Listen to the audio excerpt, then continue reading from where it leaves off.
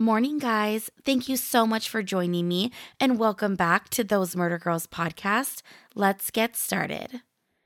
Raymond Harrington could not believe what he was seeing in the pre-dawn hours of July 13th, 2011. The scene next door to his home just could not be processed.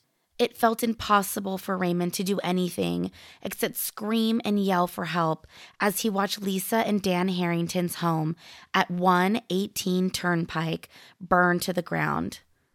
Lisa and Dan had to be inside along with their sons Josh and Matthew, Matthew's girlfriend of about a year, and their small baby. The once beautiful home was engulfed in flames. Raymond ran around it, but there was just absolutely nothing he could do to put out the flames or save his loved ones inside. Dan was Raymond's brother, making Lisa his sister-in-law and the boys his nephews.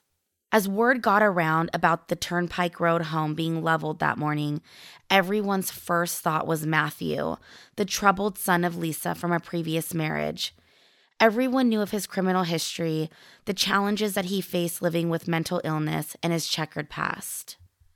A felony arson charge was filed in Matthew's name for the suspicious fire, and a warrant for his arrest was issued, but he was nowhere to be found. Authorities did, though, suspect that he may have a connection to the car that was missing from the home that morning, even though it was not registered to Matthew. Matthew was the only person of interest related to the fire and was believed to be armed and extremely dangerous. An Amber Alert was issued soon after, as they had many reasons to believe that Matthew was on the run with his girlfriend Loretta and their infant son as his hostages. Matthew had been living at the home on Turnpike Road with his mom, stepdad, and stepbrother for quite some time, and their living situation hadn't been pleasant for a while. That wasn't a secret to close friends and family of Matthew, who they knew had overstayed his welcome a few times over. Tensions were high in the home between everyone, but especially between Matthew and his mother, Lisa. There often comes times in everyone's lives where change needs to happen, and this had been the case. But Lisa could not get Matthew to move out and onto a home that he can call his own with his family, no matter how bad things got. Matthew and Josh was Dan's son from a previous marriage, had an okay relationship. The two had known each other for years, and although Matthew could be a very difficult person to not only love, but to just be around sometimes, Josh was always there for him. Some think that he was there even when he shouldn't have been, as if Matthew was hard to love and didn't deserve Josh's love. But that was Josh, a loving, kind, sympathetic guy who knew the value of family. And I just want to make a note right here because there isn't a lot to go on in this case about the roots of this family. This is just how Josh came across, and it's my best assumption as to the kind person he was based on family members and friends, interviews, and things like that. So if I'm super off, I do apologize. If you're connected to this story and you know otherwise, this is my apology to you. Matthew's family, though, never turned their back on him, not even when he found himself in trouble with the law, like the time he was charged with grand larceny and served jail time in 2006. Matthew would return to jail 2 more times on parole violations, and for the most part, his family was always there for him, something he obviously took for granted. Matthew's past, though, would never compare to his future. And when Matthew's actions escalated, no one was surprised at all. What he did on July 13th could never be undone, excused, forgotten, or forgiven. Matthew would be arrested on the same day as the house on Turnpike Road in Adams, Massachusetts, about an hour and a half away after a multi-state manhunt. Matthew was suspected of murdering his family and torching any possible evidence that he potentially had left behind inside the house. Authorities would learn that as if nothing out of the ordinary went down that day, Matthew and Loretta had paid a visit to her mother with the baby popping in to say hi. They stopped at a few different pawn shops in Massachusetts and New Hampshire where Matthew inquired about selling valuables that belonged to his mother. And then it was later that day that the couple was taken into custody very close to Matthew's uncle's house where they were headed in New Hampshire along a desolate road. Back at the scene of the house fire, 3 bodies were discovered throughout the home, charred beyond recognition. The bodies were later confirmed to be Lisa, Dan, and Josh, and an autopsy later would show that each of them had been shot with a 12-gauge shotgun. A beautiful memorial went up in front of Lisa, Dan, and Josh's house, and staff from the local grocery store who absolutely loved Lisa, who was always inside, were in absolute shock. They recall what great people they were. Dan was recalled as a great employee, and everybody just felt so horrible and saddened by the news of their deaths. When questioned about the house fire, Matthew quickly shifted the blame towards his girlfriend Loretta, who he says shot his family, and then he in turn, in absolute shock, burned the house down to try to protect her, and that the only reason why they were found out of state was out of instinct. Matthew tearfully narrated the early morning hours of the fire to his defense team as they geared up to shift the blame over to Loretta for the murders, and the defense team was confident that the jury would buy this because they said that they had evidence of blood splatter that would confirm that she was the shooter. Matthew once again found himself in trouble with the law. At only 24 years old, he was now facing almost 100 years in prison for 3 counts of second-degree murder, arson, tampering with evidence, and petite larceny. Matthew's head remained in a downward position at his arraignment in a Keene, New Hampshire courtroom, where he'd waive his right to extradition back to New York, showing zero emotion. Matthew kept to his story, though, explaining to his team and later a jury that he was inside of his room sleeping when he was startled awake by a 12-gauge shotgun blasting off round after round, killing Lisa and Dan inside of their bedroom, and then Josh, who was at times, actually more often than not, Matthew's only friend. Josh was shot in the living room alone. Matthew testified that when he heard the shots, he ran out of his room asking Loretta what the hell she was doing. And that's when she aimed the gun back at him, ordering Matthew back into their bedroom. She followed him in with the gun in her hand, breaking down in an emotional embrace once they were inside. And at that moment, Matthew said he just wanted to know why and how she could have ever done this to his family. And it was at that point where Loretta told him just to not worry about it, handing Matthew a can full of gas. And he said that's when he doused the house and he lit the match, knowing what he had to do to protect Loretta and his mother. He said he never wanted anyone to see his mother lying there with her wounds. The arson would be the only thing that Matthew would admit to, but the courts didn't have any reason to believe that anyone other than Matthew was responsible for the murders of his family and the arson. The problem was Matthew's original statement and confession to police was already on record. Matthew had fully admitted to being the shooter and to lighting the house fire that burned almost all the evidence. These would be statements that Matthew would try to backtrack on, saying that his confessions the night of his arrest came from a place in his heart knowing what he needed to do to protect Loretta and his baby. Matthew said that he knew that someone needed to be there for the baby, so he took the blame for everything, and he shouldn't have because he was not guilty of those murders. In letters Matthew wrote from prison, one of them to Loretta reads, "I wish I could take it all back, but it's too late for that now. All I could say is that I'm a big piece of shit loser, and I should have never been born. Please try to find it in yourself to forgive me, and tell baby Raymond I am sorry." So, which is it, Matthew? Did you do it, or did you not? In another letter to his brother Danny, he writes, "Danny, I'm going to start this letter by saying I'm sorry and that I really don't know or remember what happened. I try to sit and think about it, and I don't remember anything that happened that night and the reason I ran, because I don't want to be blamed for something. I don't know what happened. And all I could really say is I'm sorry and that I love you. Please give Dad this address," which was the address to the jail that he was being held in. "Please try to find it in yourself to someday forgive me. I love you. Sorry.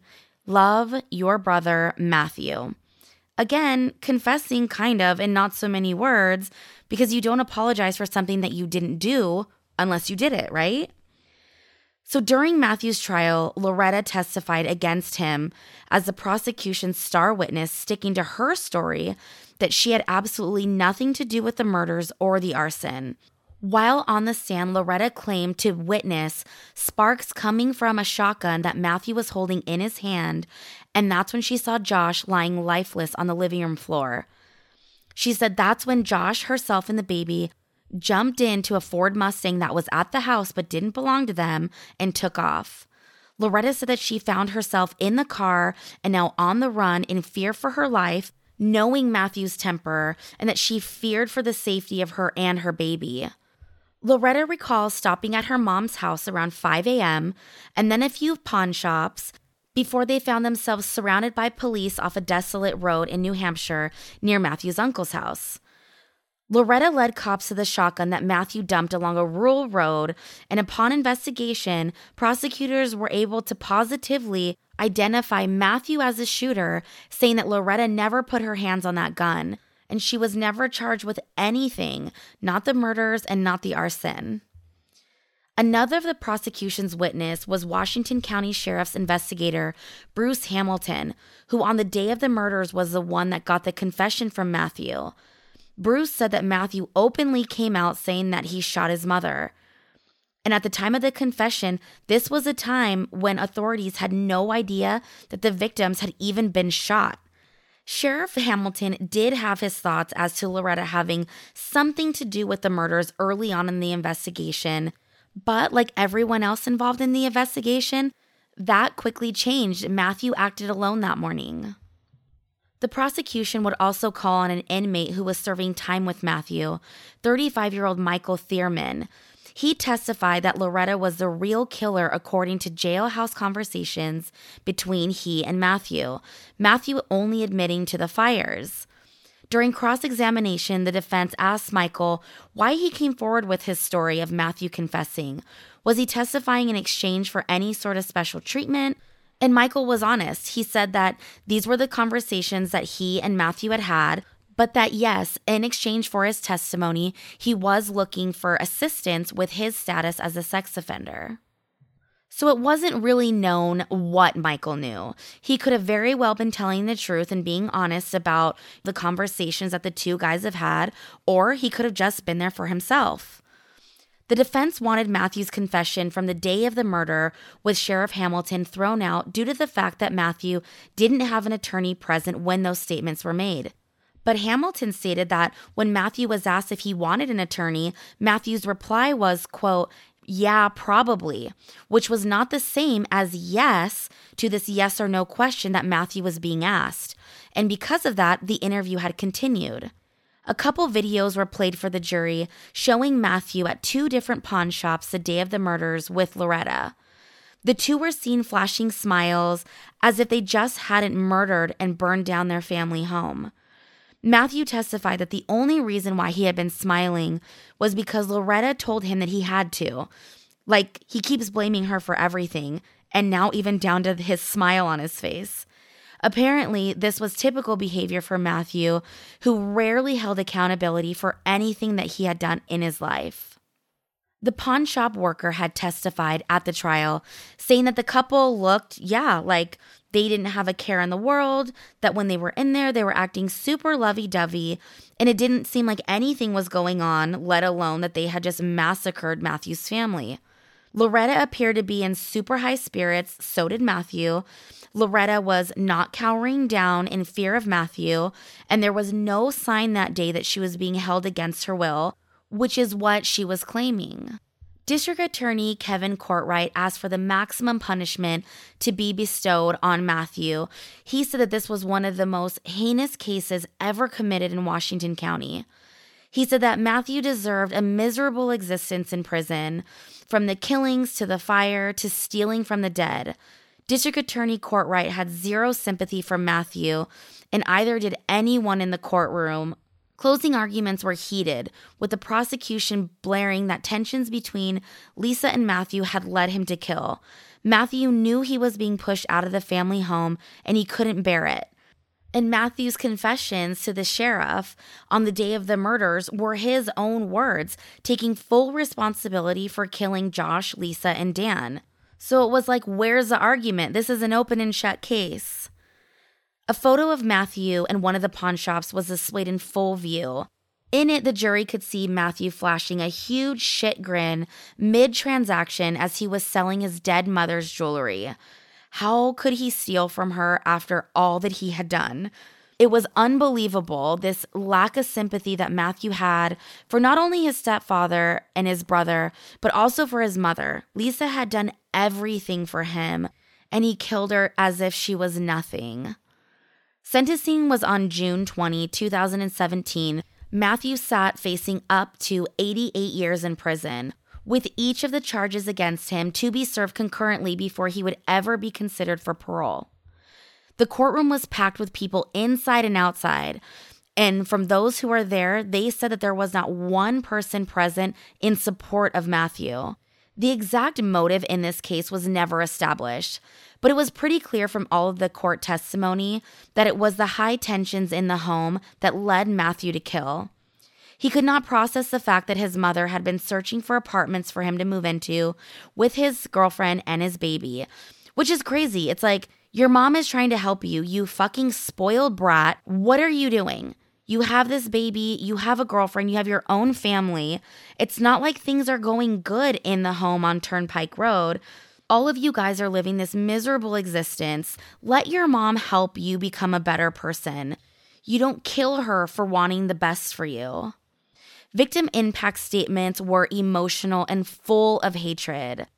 People shouted at Matthew from across the courtroom through their tears. An enraged victim said that, "Matthew Slocum, you go straight to hell. That's where you belong." Ray Kuhn, who was Lisa's brother, and Josh's mom, Pollyanna Harrington, gave tearful statements. Pollyanna said that she was just so worried about Josh's 3-year-old son now having to grow up without his father being there to witness all of the milestones he would hit and all of his firsts. Others said that if it wasn't Dan, Lisa, and Josh that Matthew had killed that day, it would have been somebody else. Matthew didn't make a statement at his sentencing, and he appeared to cry just a little as the judge handed down the maximum sentence of 88 years to be served concurrently on 3 charges of second-degree murder and lesser charges of arson, tampering with physical evidence, and criminal possession of a weapon. The judge, like everyone else who packed the courtroom, had nothing but hatred for Matthew. And he even confessed that he actually double-checked the law while he was determining Matthew's sentence just to be sure that the death penalty was not an option. And when he realized that it wasn't, he settled in on that max sentence of 88 years. Matthew's fate was decided on just 2 hours of deliberation after a 2-week trial. The prosecution said that they were not surprised by the sentence that was handed down at all. They knew that the evidence that they had presented solidified their case. Family members and friends wearing memorial t-shirts and everyone else in attendance that day cheered at the verdict, but cried knowing that their loved ones could not be brought back. Spats of ill will were shouted towards Matthew inside the courtroom, while others exited just happy to know that Matthew would never be getting out of jail, and for that they felt a little bit of relief. A notice of appeal was filed right away by Matthew's attorneys, claiming that his rights were violated and his confession had been obtained illegally. Witnesses inside the jail say that Matthew's completely unfazed when he sees photos of his family or when TV news stations are covering the case. They say that it's, just like anything else, any other day, he remains completely emotionless. And Matthew's step-uncle says that that's just Matthew. He can't feel emotion. Thank you so much for downloading today's episode of Those Murder Girls podcast. I'll see you back here next Friday with a brand new episode. Bye, guys.